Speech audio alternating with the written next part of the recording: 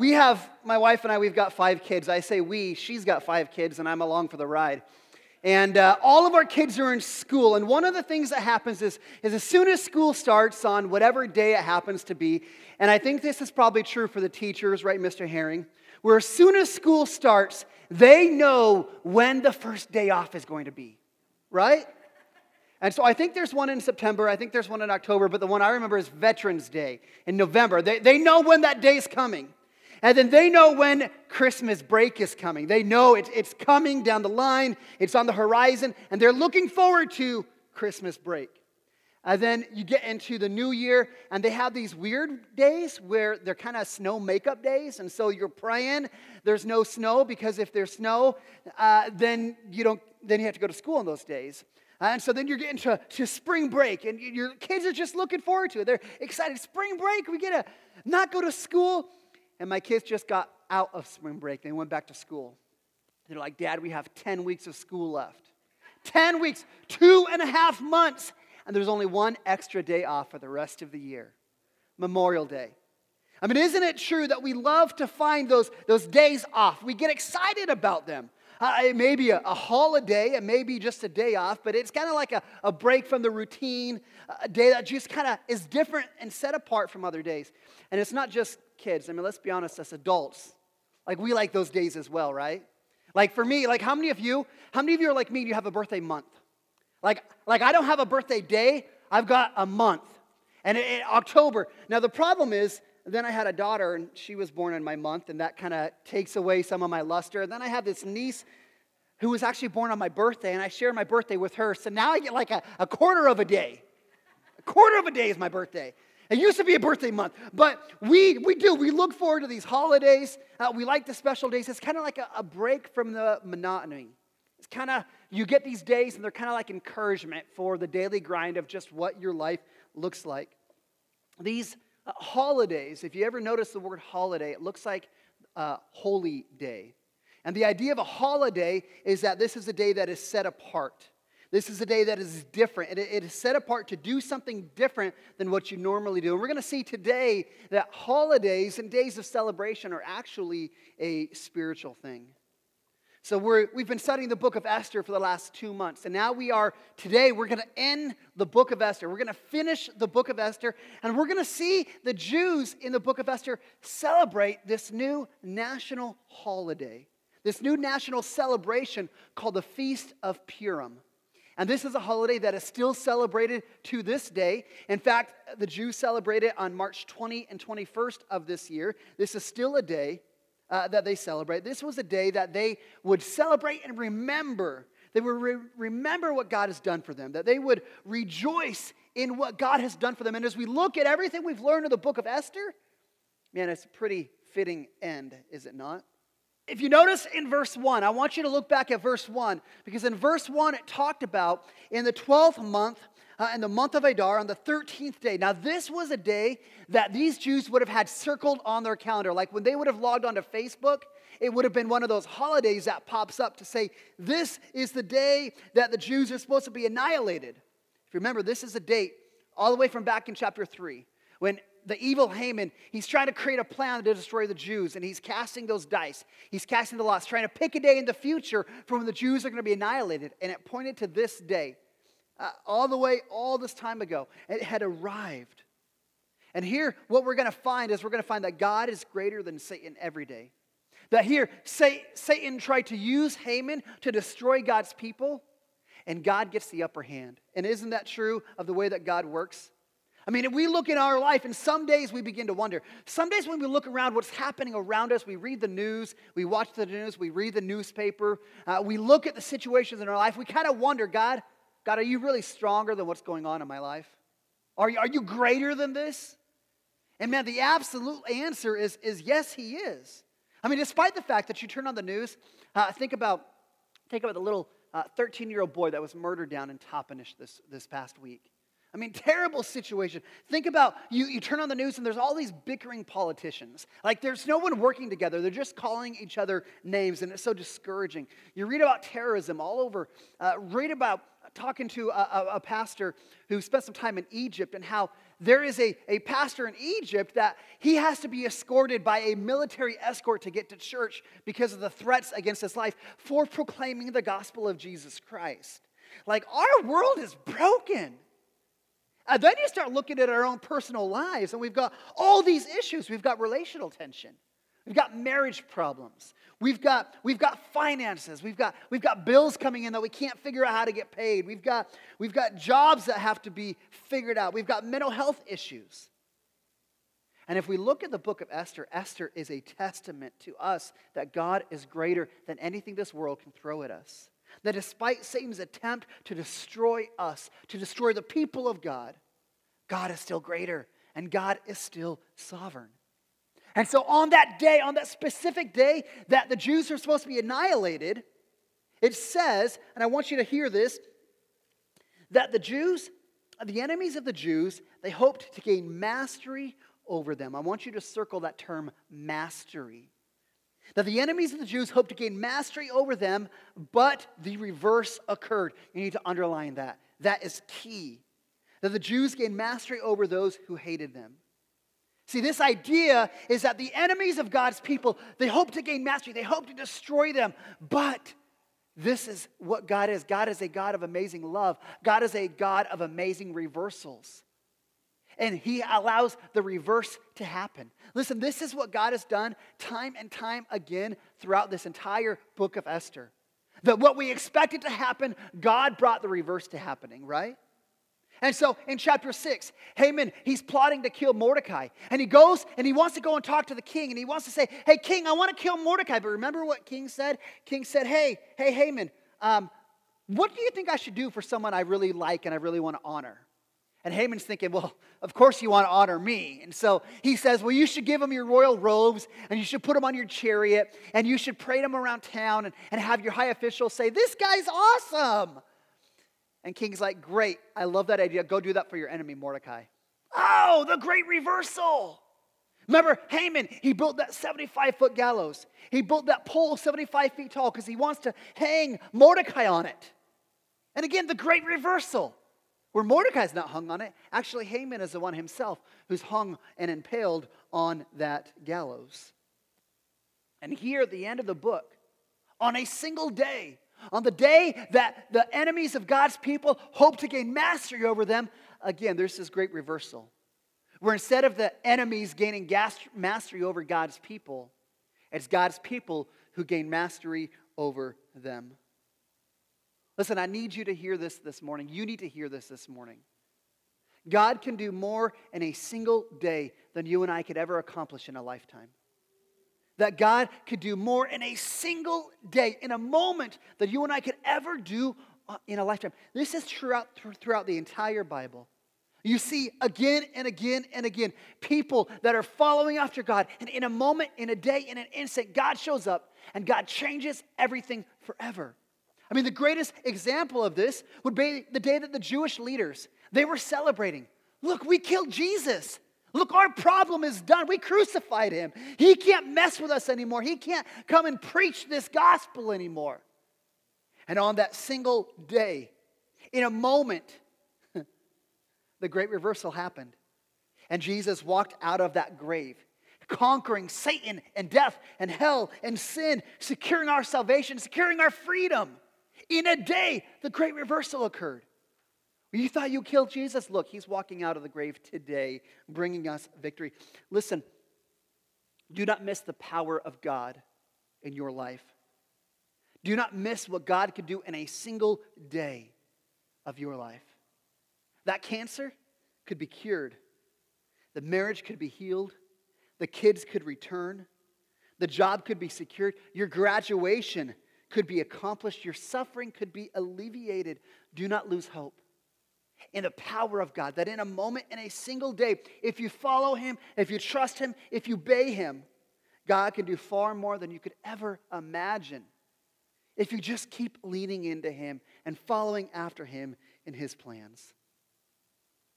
So on this single day, this great reversal occurred. It says the Jews are gathered in all their city. They're prepared for war. And let's clarify, this isn't just a random war. These Jews aren't going out just randomly killing people. The edict says they can defend themselves. And so they're prepared to defend themselves against those who might attack them. Verse 3, I love this. It says, even the government officials, all the government officials, they see through Haman's sinfulness and wickedness. And they see, man, Mordecai seems like he's trying to follow after God. And so it says all the government officials, they are on the side of the Jews. And so we're going to see a lot of death. In fact, verse 6 says in the city of Susa that there was 500 people killed. Later in verse 16, we read that there was 75,000 people who were killed on this day. Think about that. There's 75,000 people who sought to destroy the Jews on that single day. That's crazy. That is crazy. And if you look as it goes through, we read these names in verse 7 through 10. You hear about the 10 sons of Haman. How the 10 sons of Haman are also murdered. And this is something that you're going to find. This is something you're going to find true throughout Scripture. And if you're a parent, I want you to listen to this. If you are a husband and a father, listen, you need to hear this. That the decisions you make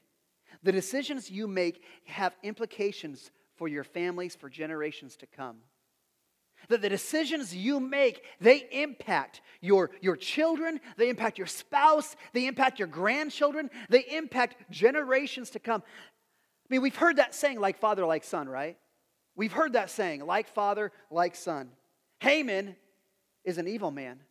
Haman is a guy who doesn't repent before God.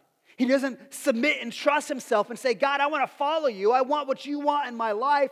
And what happens to him is he dies a very public and shameful death. You think, well, his sons, they must have learned a lesson, right? No. His sons proceed forward with the same plan that their father had put into place. That there would be a day that the Jews would be annihilated. And as a result, these 10 sons are also killed.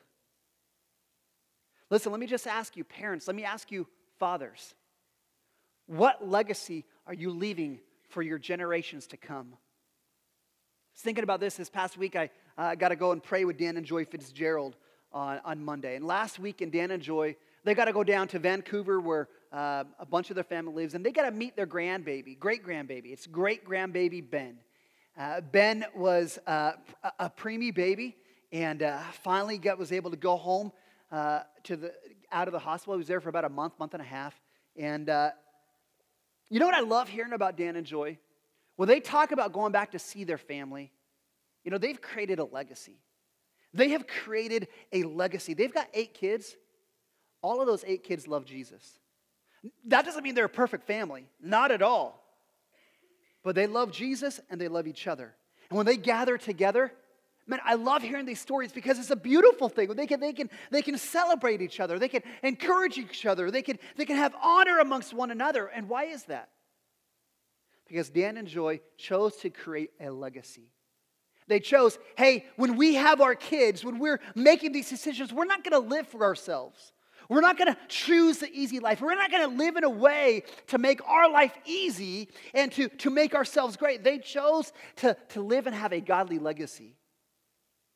And now, as they're in their age right now, they can see the fruits of that taking root.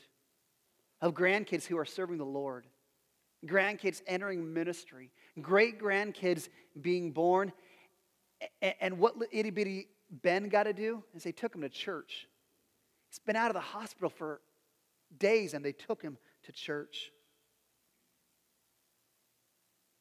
I recognize that there are some of us who don't come from great families. There are some of us in here that we have a family legacy that is pretty broken.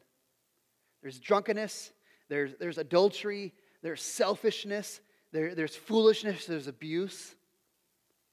Listen, don't forget the fact that God specializes in great reversals.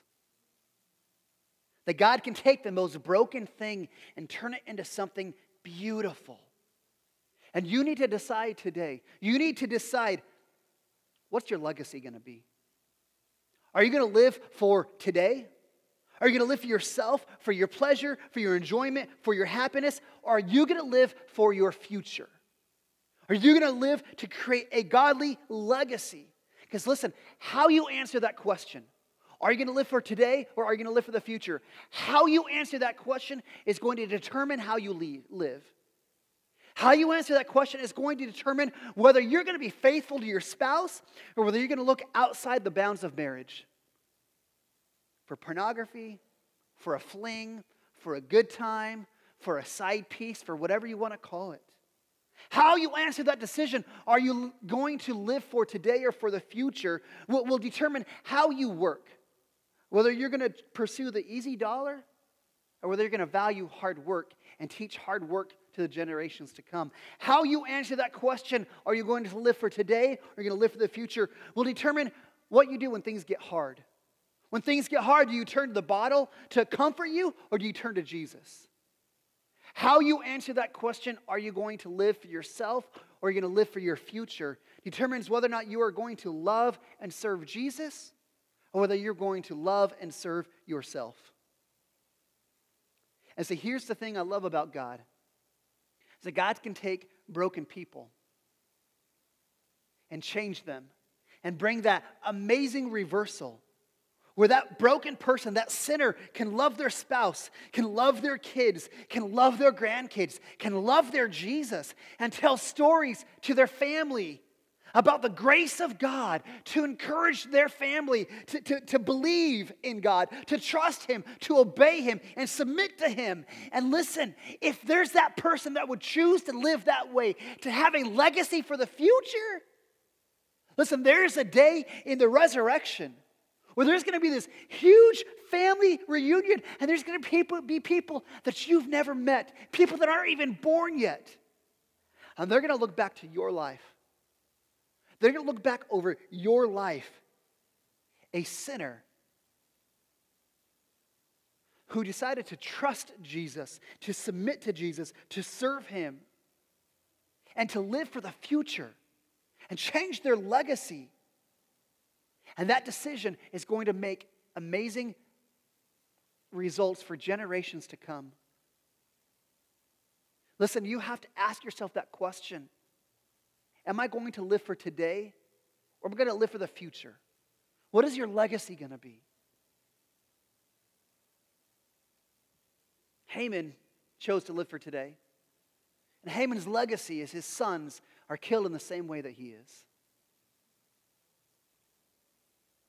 The story continues in verse 11. This is where things get a little bit difficult. In fact, this chapter 9 of Esther is probably one of the more controversial and painful and complicated sections throughout the entire Bible. In fact, as you go through commentaries in the book of Esther, there's a lot of people that skip this chapter altogether. It's difficult. It's hard. Because it says in verse 12, it says that King Xerxes, he hears about what's happening. He hears that there's 500 people killed in this city. And he's such a sociopath, like he's not even distressed about that. He's not even concerned about it. He's like, whoa, there's 500 people. Good job, guys. What's going on in the rest of the kingdom? And he says, hey, Esther, what is your wish? Whatever you wish, it'll be granted. Esther, what is your further request? It will be fulfilled. And here's where it gets a little awkward. Verse 13, Esther requests that the bloodshed from that single day be extended to a second day. That there are some enemies of God's people on the outskirts of the city, and she wants permission to carry this on for a second day. And she also requests that Haman's sons, who are already killed, would be impaled on those gallows right next to where Haman was killed. Like, how many of you read the kids' storybook? How many of you saw that in the kids' storybook? Like, I think like VeggieTales. Like you've got Esther with her tiara and her smile next to the 10 guys she just had put on a pole. You don't see that. There's no flannel graph of that. Like, this is one of those things it's very difficult. And one of the reasons why Esther becomes such a difficult book is because the author doesn't give us any commentary. The author doesn't say what Esther did was good or what Esther did was bad. It's left open for us. There's no angels rejoicing that she obeyed. There's no God weeping that she disobeyed. We don't know. By all appearances, you can look at this and say, man, maybe the power of being the queen has gone to her head. Maybe, all appearances, she did something that doesn't look very good. We don't know. There's something I want to point out that perhaps maybe you noticed. That 3 times in this text, in the midst of the chaos, in the midst of all this conflict, and if you look back, you could underline these in verses 10, verses 15, and verses 16. 3 times it says that the Jews did not touch the plunder. 3 times it says this. And you begin to think, well, wait a second. I remember the decree that Haman made. Haman said, hey, on this day, you can kill the Jews and you can plunder, which means you can take all their stuff. So you kill me, you can come and get a 1997 Chevy Suburban with 185,000 miles on it. It's yours. You're welcome to it. Right? That's what happened. And when Mordecai had his counter decree, Mordecai said, hey, you Jews, you can defend yourselves and you can plunder from those who try and attack you. So you can go and take their stuff. I've seen some of your trucks. Like, I'm coming for you, right? But when you read this story, they didn't take any of that stuff. They didn't plunder. They did not touch the plunder. Why not? Why didn't they? Again, we can't be certain. There's many commentators that believe that perhaps Esther is seeking to fulfill something that God had called King Saul to do, and all the way back in 1 Samuel. Again, this is where we have to remember a little bit of the background on the story. Remember when we're introduced to Haman? We're introduced to Haman all the way back in chapter 2. It was Haman the Haggagite, who's a descendant of the Amalekites. The Amalekites were introduced to in Exodus chapter 17, where Moses, remember your biblical history, Moses is leading the Israelites out of Egypt into the promised land. They're on their way, they're marching, and the Amalekites come up from behind, and they try and attack God's people. They attack Israel, and they're trying to plunder. They're trying to take their stuff. And so Moses leads Israel into war, and they battle with them, and they win that victory, they win that war, win that battle. But from that day forward, the Amalekites and God's people became enemies. And there's this constant battle between these two groups of people. And in 1 Samuel chapter 15, God instructed Saul. He said, Saul, I have a job for you to do. You're to go wipe out the Amalekites. All of them. Destroy them all. And don't take any of their stuff. They try to take it from us. Don't take any of it. You just destroy it all. And we'll be done with them. And what does Saul do? Saul, well, I guess I'll let some of them live. I'll let the king live. And all that stuff, it'd be horrible for me to torch that 1998 Chevy Suburban. Like, I'll just take that Suburban for me, and I'll tithe on it, right? I'll take some of the good stuff, and God will understand. And he has this partial obedience, which is still disobedience. And he lets the king live. He plunders out of the best. Listen, if Saul would have obeyed, in 1 Samuel 17, 500 years before the story of Esther, if Saul would have obeyed, you realize Haman doesn't exist? If Saul would have obeyed, then the people of God wouldn't be facing this turmoil. They wouldn't be facing this death sentence. They wouldn't have this uncertainty. They wouldn't have to fight for their lives if Saul would have obeyed. And there's many people that believe, whether she's right or wrong, that Esther is trying, as she identifies with God's people, she sees herself in that battle. God's people versus their enemies. And people see her stepping into that role, trying to do what Saul failed to do by exacting justice on God's enemies. This is a holy war. She's trying to do what Saul failed to do. Listen, regardless of how you view what Esther did, whether she was right or wrong, you can talk about that in your life groups this week. You can debate that with your spouse. Regardless of whether she was right or wrong, we need to recognize that God's people are locked in a deadly and a sacred conflict. That there's this conflict that started all the way back in the Garden of Eden between Satan and God, between God's people and Satan's. And that battle rages on today. But today it looks a little different. Ephesians 6 says we don't wrestle against flesh and blood. We wrestle against rulers and authorities and cosmic powers over this present darkness. We wrestle against spiritual forces of evil in heavenly places. See, the Christian life is a war. But our conflict, our war is not waged like Esther waged her war.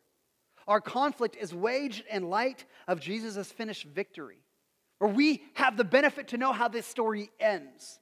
Though we're fighting this battle day by day, we're fighting against sin, we're fighting against Satan, we're fighting against, we have this conflict with the world who has a worldview that rejects our God, that rejects his existence, that deny all of his claims. And listen, in the great reversal, that's where we live. We live on the opposite side of the cross, the opposite side of the empty grave. Jesus has already won the war. He's already won the battle. And so as we fight against evil and Satan and enemies today, listen, we fight in light of the fact that we know that we win in the end. We know how the story ends. And so we can fight with confidence. We can fight with confidence, waiting on the day that Jesus returns and finishes things once and for all, when there's no more battle. So they go and they fight, and they kill all these people. And this is where I come to my favorite part of the story. Time to celebrate. See, something I want you to understand is when we celebrate, celebrating is actually a spiritual thing. It's a religious thing. Because at the end of a long, hard day, think about all these people have experienced. They had this great reversal where the day started with the enemies of God's people hoping to gain mastery, and this great reversal, well, God gave them mastery over their enemies. Verse 18 says the people rested. And that day of rest became a day of feasting and rejoicing. That sounds like a good day, does it not? Feasting and rejoicing, right? And so Mordecai looks at this, and Mordecai says, here's what we're going to do. We're going to write a new decree. And we're going to tell all the Jews everywhere to observe this new holiday. Remember, not a holiday, a holy day. A day that is set apart. A day called Purim. It comes from the word pur, which points to the day that Haman, he cast lots, cast dice, trying to pick the day that intended for disaster. And they would celebrate Purim as a way to remember that God reversed that circumstance, that God reversed that story. And so the Feast of Purim really has two goals, okay? Verse 22, that they are to remember what God has done for them. That they remember the remarkable providence of God. They remember the fact that God saved and intervened in their situation. They're to remember the gift that God gave them when he gave them relief from their enemies. They're to look back, hey, remember what God did for you. Remember that the enemy sought to have mastery over you, but God in his great reversal gave you mastery over them. The first thing they're to do is remember. The second thing they're to do is rejoice. And I love verse 22. It says that their sorrow turned to rejoicing and their mourning turned to a holiday. Listen, isn't that what God does? And we used to sing this song here at church called Restoration. And I love that song because there's this lyric that comes straight out of Psalm chapter 30 that says God takes our mourning and turns it into dancing. That God takes our weeping and turns it into laughing. That God takes our sadness and turns it into joy. Isn't that what God does? He takes the brokenness of life and turns it to something beautiful. He makes something beautiful out of it. So Mordecai tells all of the Jews, hey, this is a new holiday. You're to celebrate and observe the Feast of Purim so that you would remember and rejoice in what God has done for you. And why does it matter? Why is he telling them to do that? Because Israel is going to be a shadow of its former glory. Israel used to be a great nation, and now they're still struggling. In fact, there's going to have 400 years of silence where there's going to be no prophets. God's not going to speak to them. 400 years of silence. And this annual holiday, this observance of Purim, this set-apart day to remember and rejoice, to celebrate the God of great reversals, this was something to encourage them, to unite the people together, to sustain them through the long years of difficulty that lay ahead of them. In fact, when you look at the whole book of Esther, the whole book of Esther, the purpose of the book of Esther is to help us understand the sovereignty of God, the providence of God, that God is working in our lives and in our world even when we don't see it. That God's not mentioned, but God is written on every page of this book, right? And perhaps this is the application of the entire book. That God would want to teach us as God's people that we would remember and rejoice for what God has done in our lives. That would be a critical part of our Christian faith. You understand that? That for us, for our Christian faith, us remembering and rejoicing in what God has done for us is so critical to our Christian faith. In fact, last week or so, I put on social media. We put on social media on our Facebook page. We said, why do you go to church? And it was great. We got lots of great answers. You know, my wife makes me go to church. My mom makes me go to church. I go to church to hear the great jokes from the pastor. I go to church because I'm looking for a spouse. Listen, there are worse places for you to look for a spouse at. Like, good job. Clap on that. Listen, one of the reasons why we gather as a church is so that we can remember what Christ has done for us. That we can remember when death was undone, when the stone was rolled away, when life and immortality were brought into light through the resurrection of Jesus. That's one of the reasons why we gather. So we can remember all that God has done for us. And we gather to be reminded of what He's done and to celebrate that we are made right, that we are forgiven by Him, not because of what we've done, but because of what Jesus has done on the cross. And so when we gather on Sunday morning, we intentionally gather with a purpose to remember and to rejoice. We rejoice that the victory is already won. We rejoice that Romans 16:20 says that the God of peace will soon crush Satan underneath our feet. We gather to remember and rejoice the victory at the cross and the victory because of the empty tomb. That is why we are gathered here today. That is why we sing music. That is why we turn the volume up. That is why we praise our hand, lift our hands. That is why we clap our hands. It's because we want to remember and rejoice and celebrate what God has done for us. That we would rejoice so that this week, the days ahead of us, when we walk back to our difficult job and we walk back to the difficult relationships, we walk back to waking up and pulling a hamstring when we go to the bathroom in the middle of the night, when we have all these difficulties and all these hardships, that we would be encouraged not to give up, that we would keep fighting sin, that we would keep loving even when we weren't loved back, that we would keep praying, that we would keep following Jesus, because we know, we were reminded that sin has been defeated, that Satan has been defeated, and unbelief will not win. No matter how hard life gets, we would be reminded and remember Christ wins in the end. And we as God's people, we win as well. Think about this. Think about your life. Think about this sermon series. Think about further than that. Like, how has God showed up in your life? What are the things that God has done in your life? How has He saved you? What sin have you been able to overcome? Think about your spouse. You know how easy it is for us to take our spouse for granted? Think about how you used to long for a spouse, and God gave it to you. Think about, maybe you're like Abraham and Sarah, and you pleaded with God for years, God, give us a child. Think about the child that God gave you, or the 5 children that God gave you. Think about the trouble that you found yourself in. And God met you there. And God delivered you through that trouble. Think about the loneliness you felt. The darkness of your soul. And Jesus showed up to sit next to you so you would know you're not alone. Think about how you were lost in sin, focused on pleasing yourself, on living for today, and how you were bound for hell. And think about on that single day when God became real, when His love took root in your heart, and you became a child of God, and you found peace, and you found freedom. Think back, every one of you, think back to what has God done in my life. Think about an instance.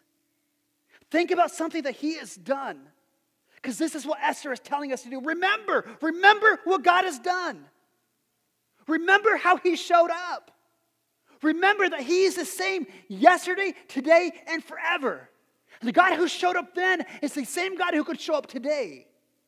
That God can do more in a single day than you and I could ever do in our entire lifetime. And Esther's telling us, remember. And then when you remember, rejoice. Rejoice, sing loudly.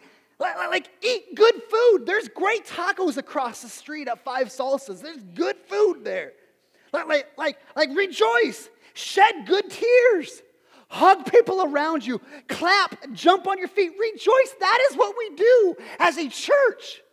We remember what God has done for us and we rejoice in it. You know what we're so close to right now? Next week is Easter. You know how excited I am? And I'll tell you what, it's amazing how closely Easter fits into the story of Esther. Because in Esther, all that death has to come before the celebration, right? You had to have all those people die, and then there's a celebration. Easter is the same thing. In fact, this Friday as a church, we're going to gather together and observe Good Friday. Be reminded of when Jesus went to the cross, and he took your sin upon himself. He took your junk. He paid the penalty that you and I deserved. We're going to remember that. We're going to reflect on that. Of all that Christ did for us, of giving his life for us. You know what we're going to do Sunday? We're going to come back into this place, and we are going to celebrate. It's like a regular Sunday on steroids.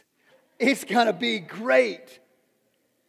That we would look at Easter, we would look at that empty grave, and that we would allow God to reignite the flames of rejoicing in our heart because the tomb is empty.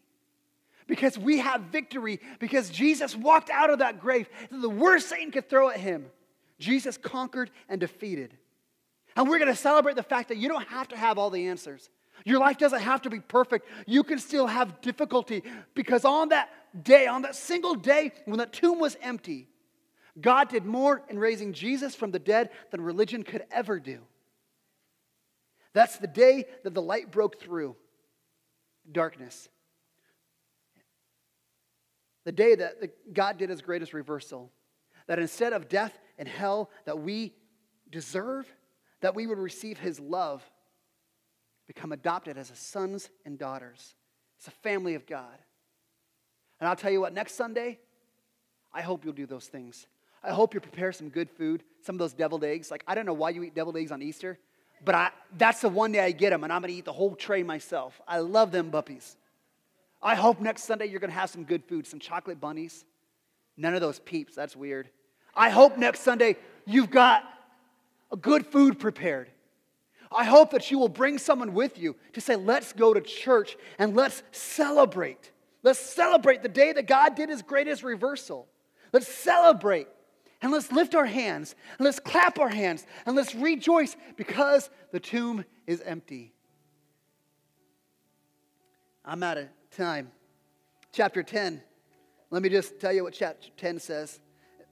Chapter 10, it gives a little bit and says there the account of Mordecai, the rest of how he served as a second in command in the kingdom. It's recorded in the Chronicles of the Kings of the Medes and the Persians. And verse 3, here's only thing I'd point out from chapter 10. Verse 3, it says that Mordecai was second in rank to the king. He was second in rank to the king. And then it says that he was great among the Jews. Listen, if you and I want to become great, we want to become great in this world, it comes from us being found second in rank to the king. That we wouldn't be seeking ourselves first. We wouldn't be seeking to put ourselves on the throne, but we'd let God be on the throne. That we'd be second to him. Allow him to lead. That it's not about us, it's about him and seeking him first. Restoration Church, here's what we're going to do today. We're going to celebrate today. We're going to have our own celebration of Purim. I want to invite you to take time to remember. To remember. Remember how God has shown up. Remember what God has done in your life. And we're going to have that opportunity to remember. And I hope there's some of those things. I hope there's some happy tears being shed. I hope there's some hugging going on. Because after we remember, we're going to rejoice. We're going to sing. You're going to be invited to clap and dance and celebrate. Because we have a God that is worth celebrating.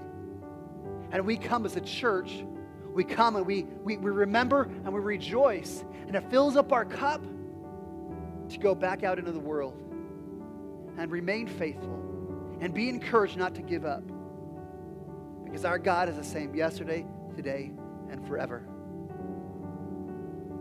So let's celebrate.